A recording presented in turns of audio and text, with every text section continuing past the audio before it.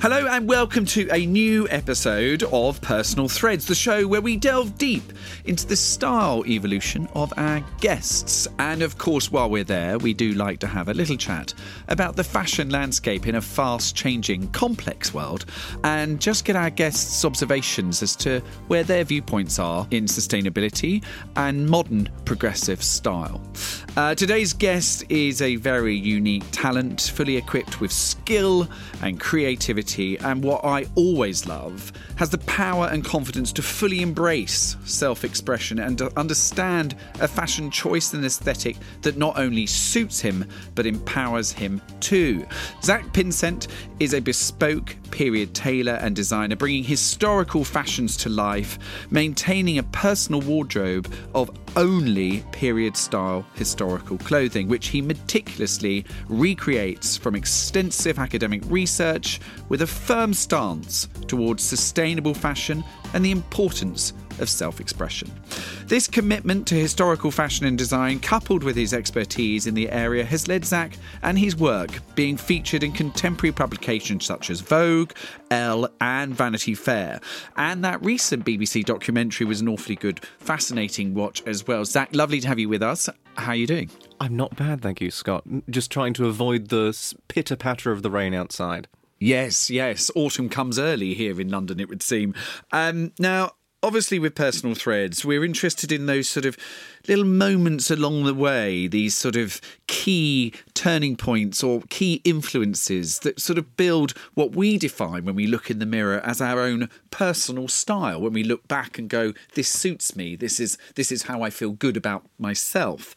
Now, sitting here with you today, I think it's important to sort of top the interview with discussing exactly what you're wearing. So please share this incredible vision in front of me. What are you wearing? Okie dokie. So I'm wearing a full linen ensemble, generally for a gentleman sort of around 1810 or so, but I've taken a couple of liberties.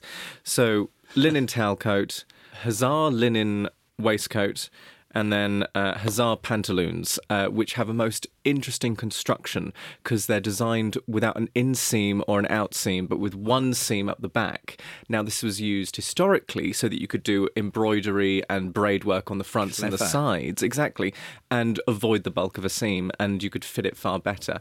And it's really interesting, and it's literally called Le Pantalon de la Hazard. Which is fascinating. How elegant. And also just the colour palette here, because we've got a real sort of cornflower blue and a pastel blue, and the socks and the shoes and the starch collar and the cravat and the gloves and the top hat. Talk to me about everything. So, in a weird way, you might say I look like a Farrow and Ball colour chart. I love blue. Blue's a wonderful colour, and historically it's always stuck around. What's wonderful is that the pantaloons that I'm wearing, they're actually made from a 1900 to about 1920 French bed sheet. So it's really, yeah, but it's actually dyed with real indigo, which you dyed that and you made that piece. No. This was dyed already, so in the 1920s and everything like that. And what's wonderful is that when you dye with natural indigo, it's actually far more stable than a lot of synthetic dyes because it really gets into the fibre in a completely different way. So this has gone through dozens and dozens of washes and it hasn't faded at all yet, which is wonderful. And that's the joy of linen. I have to just say as well, when you walked in today, knowing that you've travelled all the way from Brighton, we're here in the heart of Soho, you walk through the streets with your head held high, looking as beautifully finished and polished as you do. It sort of takes me back to those early days of many young man and young woman sort of branching out on their style journey, but having the conviction and the confidence and the determination and a bit fearless to actually, I think it's reported that you were sort of 14 and you ceremoniously burnt your last pair of denim jeans and then started this journey in wearing historical clothing and never actually to this day have worn anything modern since. Exactly. It's really, well, to take it back to sort of its primordial soup, every child loves dressing up. And my parents just never really told me to stop. And I was incredibly influenced by Bela Lugosi and Christopher Lee's Dracula and that whole Gothic style and that sense of formality. Because especially sort of growing up in the 90s, it was that thing of what was only available were jeans and T-shirts and things, and there was Yeah. nothing that was aspirational. Yeah. And then, of course, you have Wild with Stephen Fry, and it's those colour palettes, that formality, and the period style, which really sort of got me into it all. And then I tried sort of buying vintage pieces and things, but it wasn't really until I hit about 14 or so when we were moving house, and I found my great-grandfather's three-piece suits. Wow. And they fit me like a glove, Oh, which is amazing. amazing. And I actually... So that opening the box and finding those suits, talk to me about that actual moment, because it really was a gear change, and it changed your life very much, and your career, and just how you dress every single day. It was an absolute gift in the fact that I'd suddenly been given my basis, my platform, my foundation. I could build things on top of that, because before I was trying to sort of mix jeans and a Victorian waistcoat and just not really... I was disappointed in the fact I couldn't do more and do it properly. And I didn't do the whole look. And I didn't want to do it, half-assed, really. What were you sort of studying at school? I'm trying to get into the young Zack's mind about sort of what were you doing history of art? Were you really into history? And hugely into history at school. Not so much into the essay writing, but very much into history. And actually, one of my big pieces I did for GCSE and everything was looking at the portraiture and everything of Elizabeth I and everything, and talking about the symbolism behind the clothing and all of this. And it's something that really hadn't been explored or really taught to me at school, and people didn't really feel as enthused about it as I was, where I was thinking, you've got to remember that this is from a time period where people can't necessarily read so well or at all, and then you've got a visual medium, and as they say, a picture paints 1,000 words, and what is this painting trying to tell us? yes. And that was a real moniker of understanding how these things all come together and what clothing can actually mean, which then was by extreme contrast to the fact that the clothing myself and my peers were wearing meant and said nothing. Yeah, quite right. And when you were sort of studying and looking at this particular area, how did Regency and Georgian sort of come to you? How did you know that that was your particular period? Well, I started off with Victorian, simply because, Victorian and Edwardian, because you could still find things in charity shops and vintage shops that fit the era and everything, and that was workable. It wasn't until I was actually invited to my first Regency ball and I had nothing to wear that was period appropriate. So I wore some 1920s evening pumps, some white socks, and then a 1915 khaki cavalry pantaloon, which actually worked quite well. An antique silk waistcoat from the 1850s, moire with some embroidery on, which I picked up at like a car boot sale for literally nothing. It was amazing.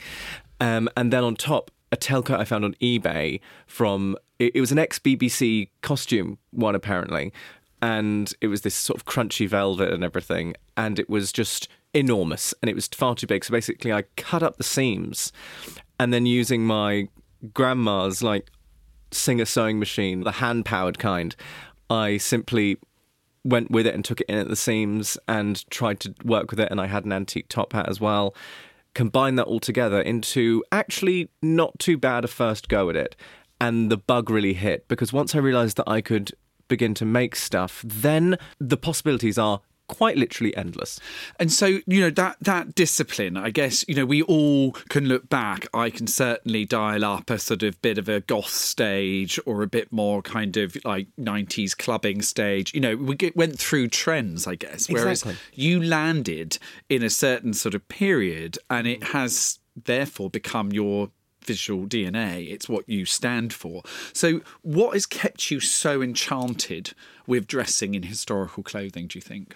I think mainly because there's this bizarre misconception that people think the past was boring or dull or not very colourful. In fact, when you look at the use of dyes and fabric swatches and whatnot from 200 years ago to compared to today, we're incredibly monochrome and incredibly boring.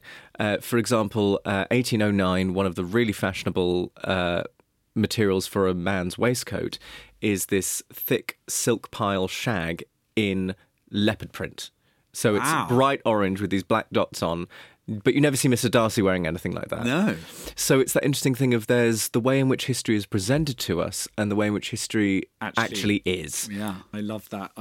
And I'm thinking as well, I hear from doing a little bit of research that, once you hit sort of sixth form, you were going into school every single day in historical clothing. And I'm just interested about what were the references? Like, a lot of other teenagers at the time might have been into Coldplay or, just listening to different sort of music of the 90s. What films were you watching? What literature were you reading? What posters were on your bedroom wall? Who were your sort of barometers of style? I loved going to the library and delving through all of the period dramas and interesting films, like things I hadn't really heard of. And so A Room with a View, Anna and the King, Wild, so many. Kind Hearts and Coronets, one of my favourite films. It's just so camp and so funny. And then, of course, you've got, Angels and Beatles, and then Age of Innocence. And part of me sort of is a bit upset that what happened to that great big splurge of all these amazing period dramas happening that are adapted from really interesting books. And then you think, well, what are we doing now? I mean, there doesn't seem to be that same kind of bringing forth of just beautiful films. And looking beautiful. Now, what was the reaction that you were getting from your peers, fellow students, teachers? It was mixed. And there was... And the school were cool bananas with you? Well, no. They were not. So, interestingly, I went into school archives and I printed off the full uniform regulation thing. And I said, okay, what am I going against? I'm wearing a shirt, I'm wearing a collar, I'm wearing a tie or bow tie, as it says, and I'm wearing a waistcoat. That's fine. And this was sort of where I was sort of trying to do more Edwardian, because I couldn't really do Regency or much Victorian. But then when it got to the wintry months, I'd put a Victorian frock coat over my suit sort of thing. So there were ways in which I could get around it. Yeah. And there was no problem with hats either in the school uniform. And then they were going, oh, well, no one else. And they did actually try to quash me entirely. Really? Yeah, it was quite sad. Just because I was bending the rules differently to everyone else. Yeah. I wasn't trying to do the Uggs and the tracksuit bottoms and everything, Yeah. which is fine and valid. Yeah. But it was that thing of, I'm just trying to be more formal and express myself in a particular way. Yeah. And it got to a point where, like, teachers were complaining about me to, like, the head of discipline and all of this. Wow. And it actually got to a point where the head of uniform and discipline and everything came to my room and looked through my wardrobe. I was there with the uniform regulations going, what rules have I actually broken? Yeah, quite right. What did they say? And they said, yeah, fair enough, you haven't actually broken any rules. It's just that you look so different. And they tried to sort of do this thing of, it needs to look homogenised and looks like a uniform and everything. But no, you get to sixth form and you get to wear your own suits. That's something you explicitly put out and say. Yeah. So either you stick to your guns with it. Yeah. Exactly. And you want dark suits and things, but yet you're letting... Then people started wearing all sorts of coloured suits and things, and I was still wearing the dark suits, and it was like, okay, but the rules are being bent, but you just don't like what I'm doing. Yeah, and it felt quite personal then. It was definitely very personal. And actually, I've heard from teachers since that have either left or, I'm now in better contact with and whatnot, that I was actually inspirational to them, and it was just a few sort of stuffy ones that were kind of getting in the way. I mean, we'll look at it now. Yeah. I mean, what I love as well when I look back of some more research on your story is that you always talk about your father being your greatest champion. And actually, I've met your pa a few times at Ascot and various other things, and he's always there, just slightly behind you, just sort of championing you on. He really is. It's a delight to see. Absolutely amazing. Yeah, absolute. Stunning, amazing man who, without him, I wouldn't be where I am today. And he's always constantly supportive. Being picked up from school, there'd be a lot of parents and everything wearing smart casual or full suits and everything. And my dad would turn up, jeans, cowboy boots, biker jacket, band T-shirt, or something that was like, he didn't realise he was wearing one of his more offensive T-shirts, so it's the thing of like, so he's never fitted a mould. When it came to the school and the issues with that, he was very much behind me on that, but also he didn't have much of an education, all of this, and he felt intimidated because there were these well-learned institutional people that were saying these things, and he was like, there was a lot of nervousness from this amazing man, and that almost annoys me more, the fact that they made him feel that way, because they talked down to him, and it's like, he's a parent for one of the students. They should be focusing on the academic side of things. They shouldn't be worrying about what the hell I'm wearing to school when it's not actually making any difference. But luckily, things have totally changed now at the school. And some teachers have said, yeah, you kind of forced that. And I'm like, okay, good. I left my legacy there. Thank you very much. Quite right. When you look, obviously, at your social feed, and I have to say, it's such a joy to watch because you obviously take a lot of time in each of those posts, and I really enjoyed just the sort of the theatre and the cinematography of it all, and just how you actually bring, historical clothing to a modern click-play audience and play it out with such beautiful lighting and post-production and all the rest of it. It's really, really well executed. But how did that start? Was that just a sort of way of just documenting a sort of catalogue, a kind of archive of what you're wearing, and then the audience followed? Is that the sort of general approach? Well, the thing is, I've had the same social media, I think, since 2009 or 2012, something like that. So if you go way down on my Instagram, you've got ones of me at school, like with a top hat and whatnot. That's what I thought it might have started at school. Exactly. So I was just posting as anyone else did, and I didn't expect to have any kind of audience. I mean, I remember the day when I hit like 3,000 followers, and I was like, this is insane, this is crazy, what is this? And then there was the BBC thing, and I was going viral. I couldn't sleep, it was so stressful. I got like 250,000 overnight. I was trending on Japanese Twitter. Wow. For goodness sake. The channel's now obviously quite sizable. You're sort of sat at around 500,000, and that's quite a big splice of people to have a conversation with. It is weird because I feel with everything that I do, I'm shouting, to a whole town of people or something. It's ridiculous. In fact, I think my dad looked it up, and I think I've got more followers than the population of Bermuda or something, which is bizarre. And I'm like, no, I don't like the sound of that. Your pa always there, sort of chanting. Exactly. Wait a minute. But it's particularly interesting because there is that huge pressure to suddenly change the way you do things, to be more curated, to do this or that. And I'm thinking, no, people follow me because I'm me. I'm not going to stop the way I do things. Yeah. Well, there is this authenticity to it. It seems like a very genuine transaction, and quite often when people get to the giddy heights up there to 500,000, it can start to feel very commercial. Exactly, but because you're pressured to. Yeah. I get lots of emails all the time about advertising this product, doing this, doing that. I'm thinking, well, I don't believe in your product. I don't know what it is, really. Yeah. Or to sell advertising space. I'm thinking, no. Good for you. I'm only going to do things which I work with appropriately or I believe in. So I've got a couple of things coming up with some heritage organisations and things and charities and stuff where I'm thinking, okay, I have this bizarre large platform. How can I use it in a way that's exactly for its best ability to communicate to that volume of people? And I think obviously, there really are zero fashion conversations that are happening now of any worth that are not tiptoeing quite significantly into the debate and the conversation around sustainability. And of course, when I look at you and we're thinking of pre-loved and vintage and circular economy, and we've got it all here already, it's really interesting to talk to you about this because, for menswear, which is, for a long way felt a little bit sort of, neglected, this just brings back so much elegance and flamboyance, and it's really exciting, especially when we think of ascot and occasion wear and stepping it up a notch. So precisely. Zack Pinsent's perspective, when I ask you where you sit on the sort of conversation around sustainability, what would your answer be? Oh, I'm not going to get off my soapbox when I talk about sustainability. I'm very much, I want the ability where as much as what I make and do to have as small a carbon footprint as possible. Yeah. Because it's just, if you start off that way, start as you mean to go on, effectively. Yeah. And researching the right kind of materials for the right sort of thing. Yeah. So one of my big things I get my soapbox about is cotton. Cotton is horrendous for the environment. Mm-hmm. So, for example, to make one white cotton T-shirt requires enough drinking water to give someone for 2.5 years. Yes. Ideally, the companies and things should take a step with it, but the world of capitalism, that's probably not going to happen. So you as a consumer need to then think more openly about it and think, okay, before you go out and buy something new, go to a charity shop. Yeah. Look on eBay.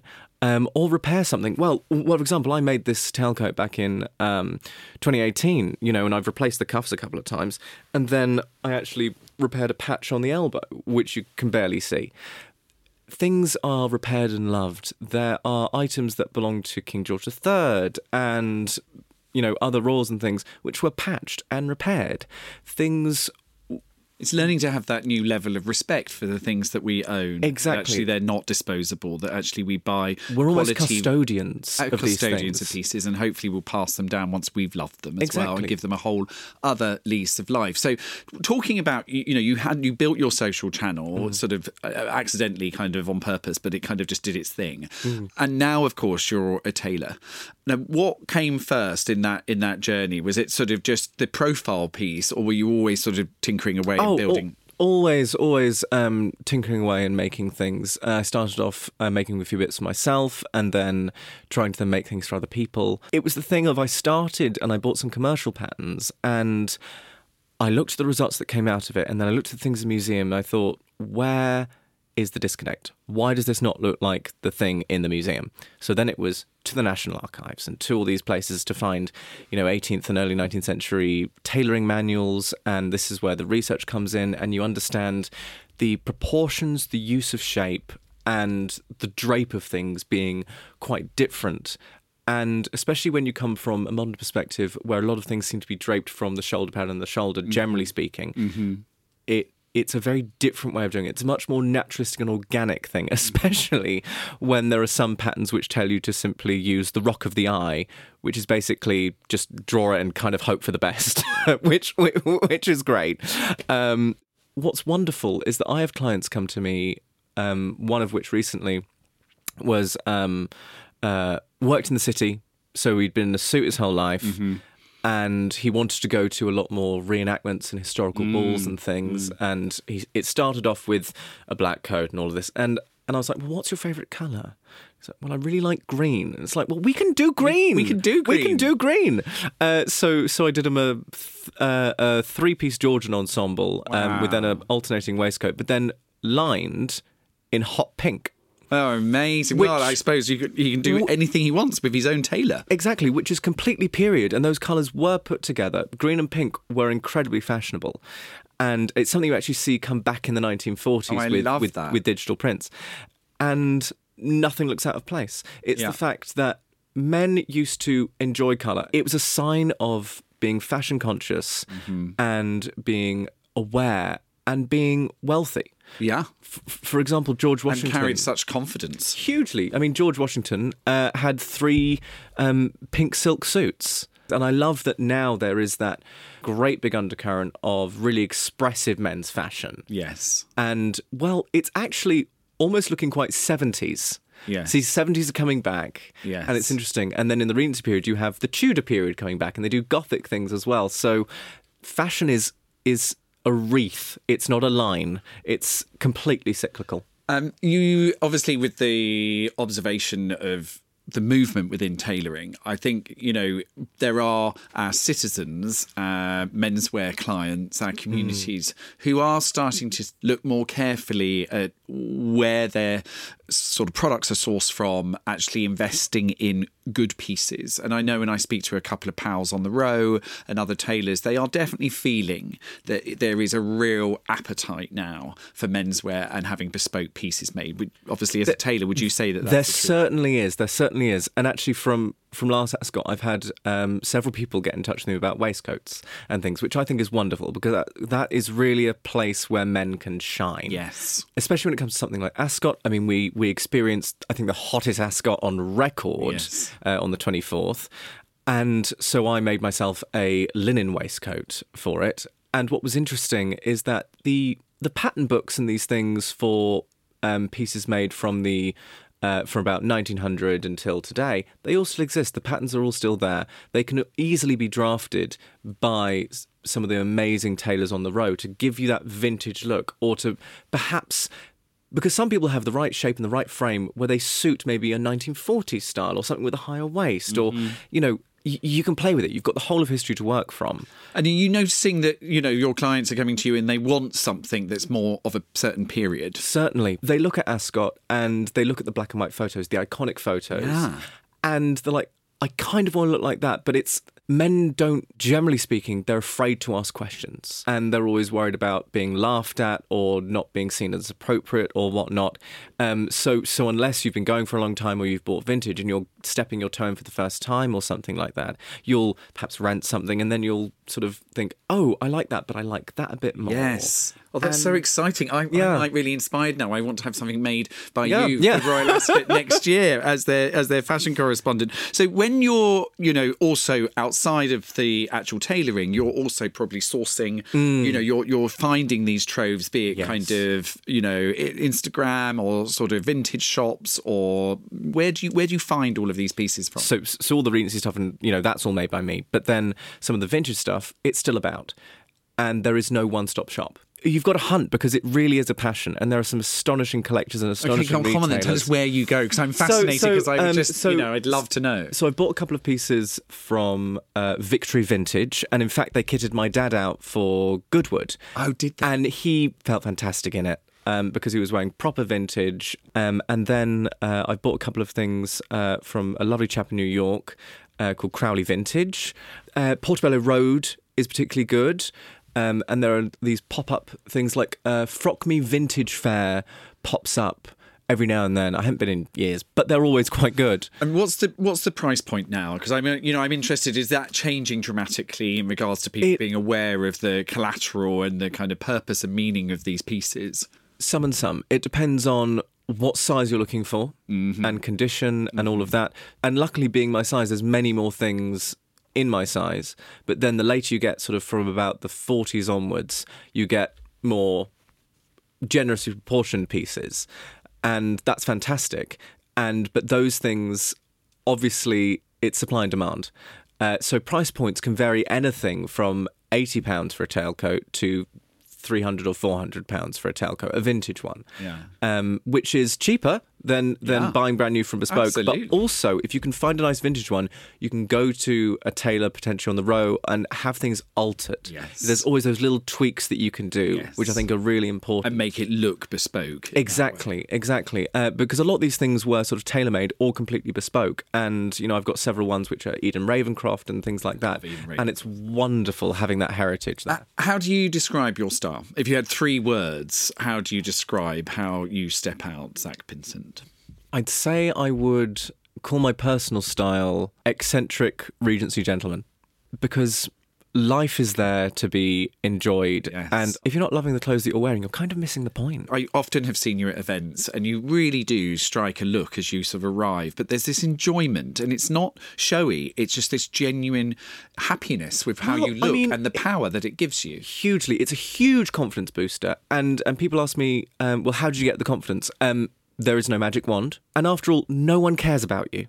Not in a nasty way. In your own, how your own head plays it out. Exactly. Yeah. People are always worried, what are they thinking? Everyone's rushing around doing their own thing. Yeah. People will maybe look at you for 2 seconds and get on with their life. Yeah. You can go out there and do things. Yeah. And I found that 99.99999% of people are delightful and wonderful, and I've very rarely had any problems throughout my whole life. So on that, I did see something on one of your posts which I thought was very brave and very interesting, that there was some altercation or something that happened over a gay pride march. And the lovely thing that I found from your community on social, that was a huge amount of support and love, that was a response and reaction to what happened. So talk to us about that incident. Yeah, I suppose luckily I can't remember much because I was knocked out and concussed and all that jazz, which isn't ideal, not very pride themed. And people have asked, will it affect me or anything? And I think, well, lightning doesn't strike twice. What's the chance of it happening again? And after all, having now been gay bashed, I suppose I've ticked that one off my list. The whole community as a whole has been incredibly supportive, but shocked, I think. And it's shocked a lot of straight people that I know. Because I've always been so confident and don't say boo to a goose. And to be honest, I'm quite approachable and I'll talk to anyone. And they were kind of shocked that, oh gosh, does this happen? Yes. it does happen. There was the drag queen that was attacked outside of McDonald's, and then there was that couple that was stabbed in Croydon. Hate crime has gone up by 300% since 2019. But prosecutions aren't there because we haven't got the right framework. And good Lord, we know we don't have enough police. And it's that thing of, it's quite a tricky situation. And especially when politicians use identity politics and everything as a battering ram without thinking of the ramifications of these are people's lives you're dealing with.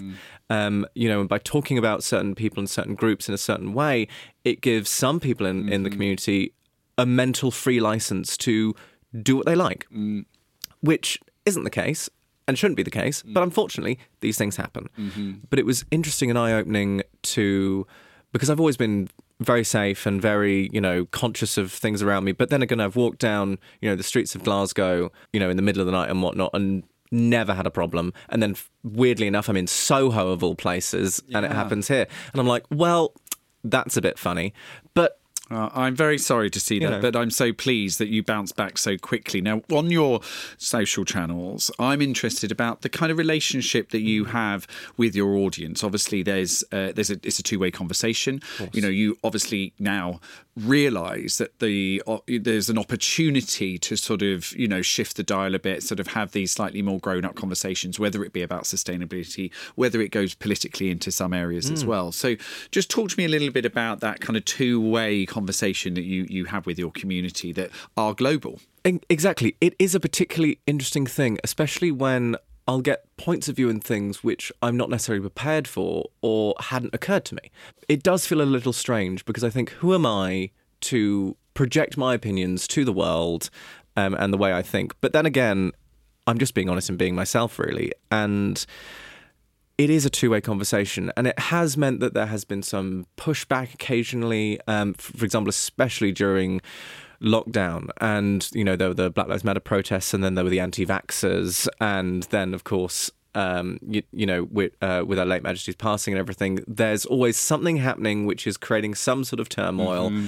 Basically, instead of kowtowing to sort of a pressure, it's kind of that thing of going, well, no, this is what I believe.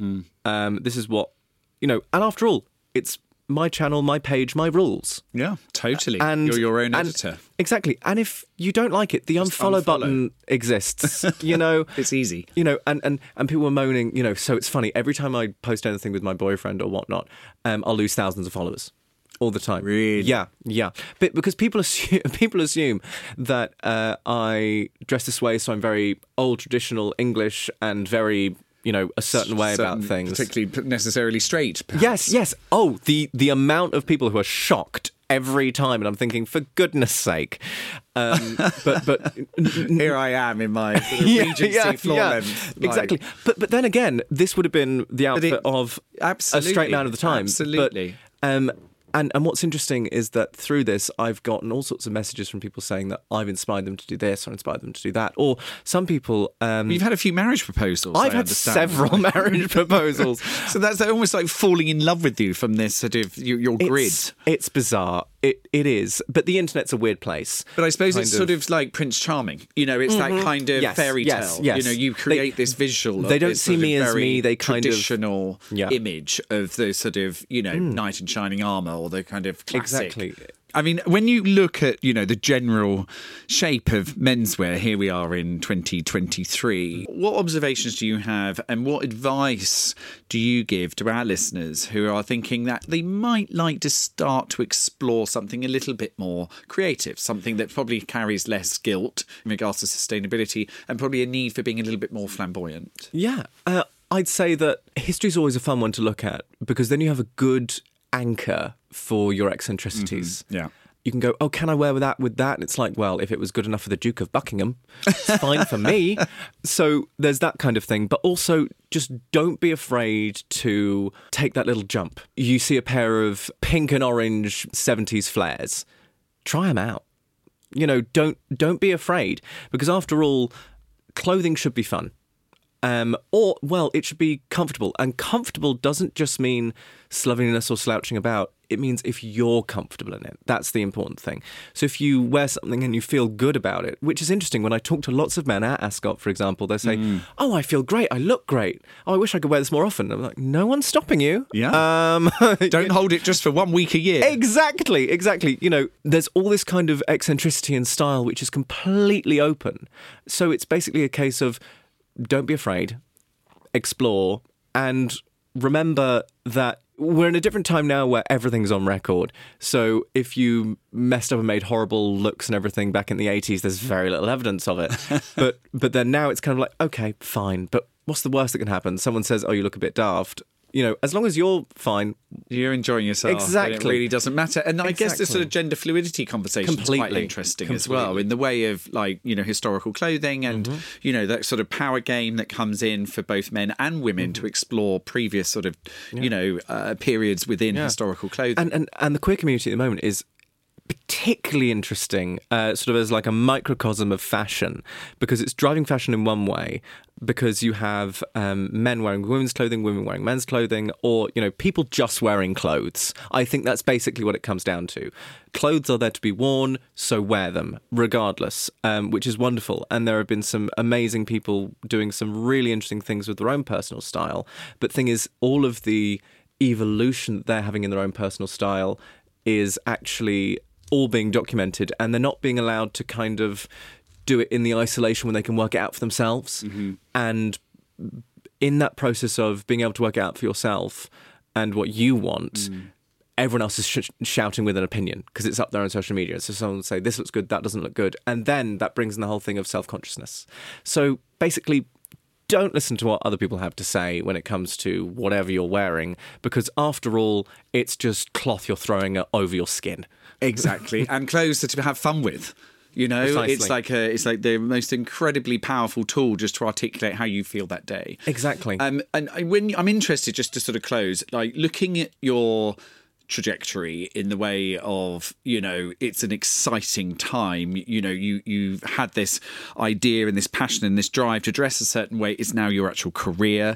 It's your 500,000 global following. Thank you very much. You know, it's your soapbox to have an opinion about certain beliefs and values that you hold very dear.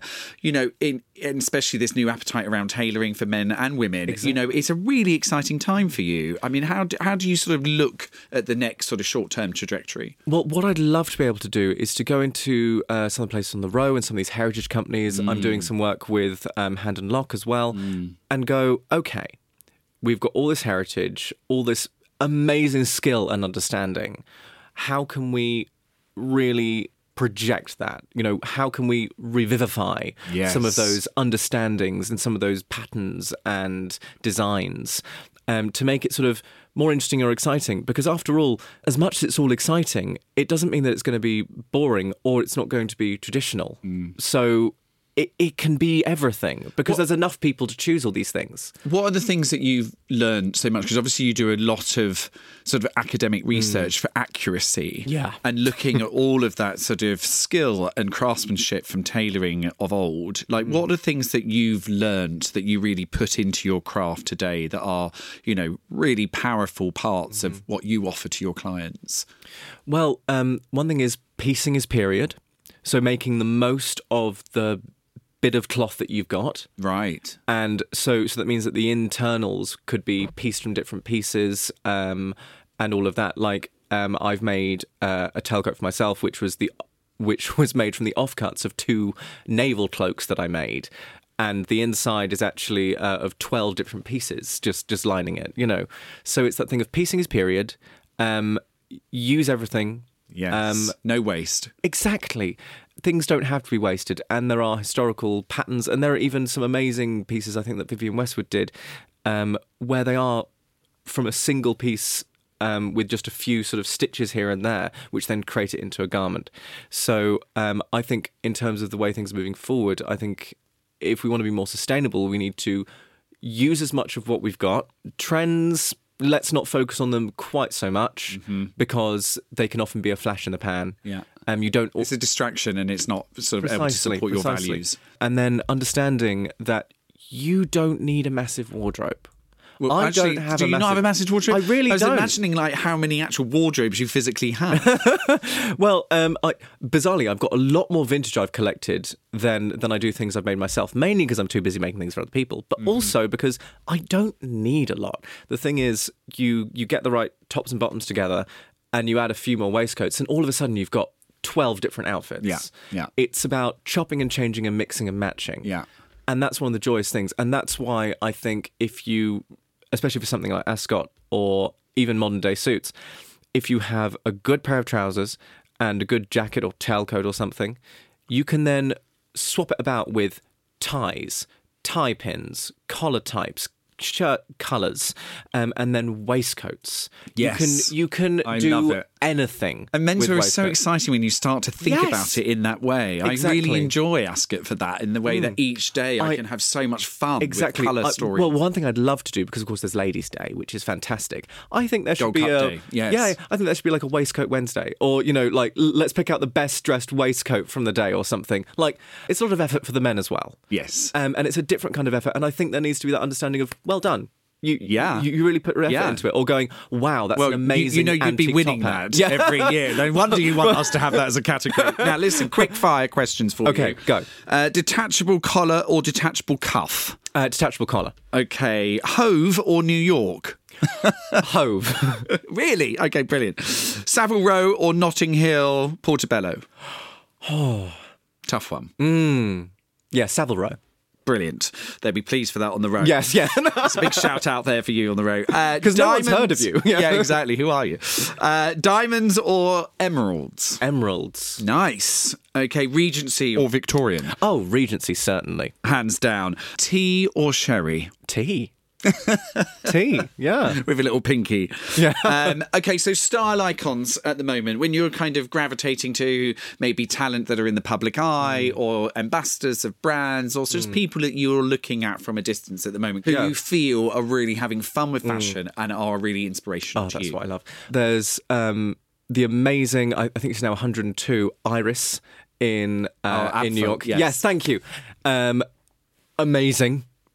Completely embodies the thing of her. Just do what you want. Yeah. I think it's spectacular. Yes. She's all about the accessorising and the massive glasses Hugely. and just bold colour. And yeah, she looks amazing. Hugely. I particularly love Lil Nas X because I just love what he's doing with embracing who he is and literally not giving a damn, which is spectacular, and also uplifting a lot of early queer and starting off designers and really sticking to his guns with that. I think it's wonderful. And actually I think he's probably one of my dream people to dress one day. Yes. Because I think the subversion, especially with the American climate, would be fantastic. Yes.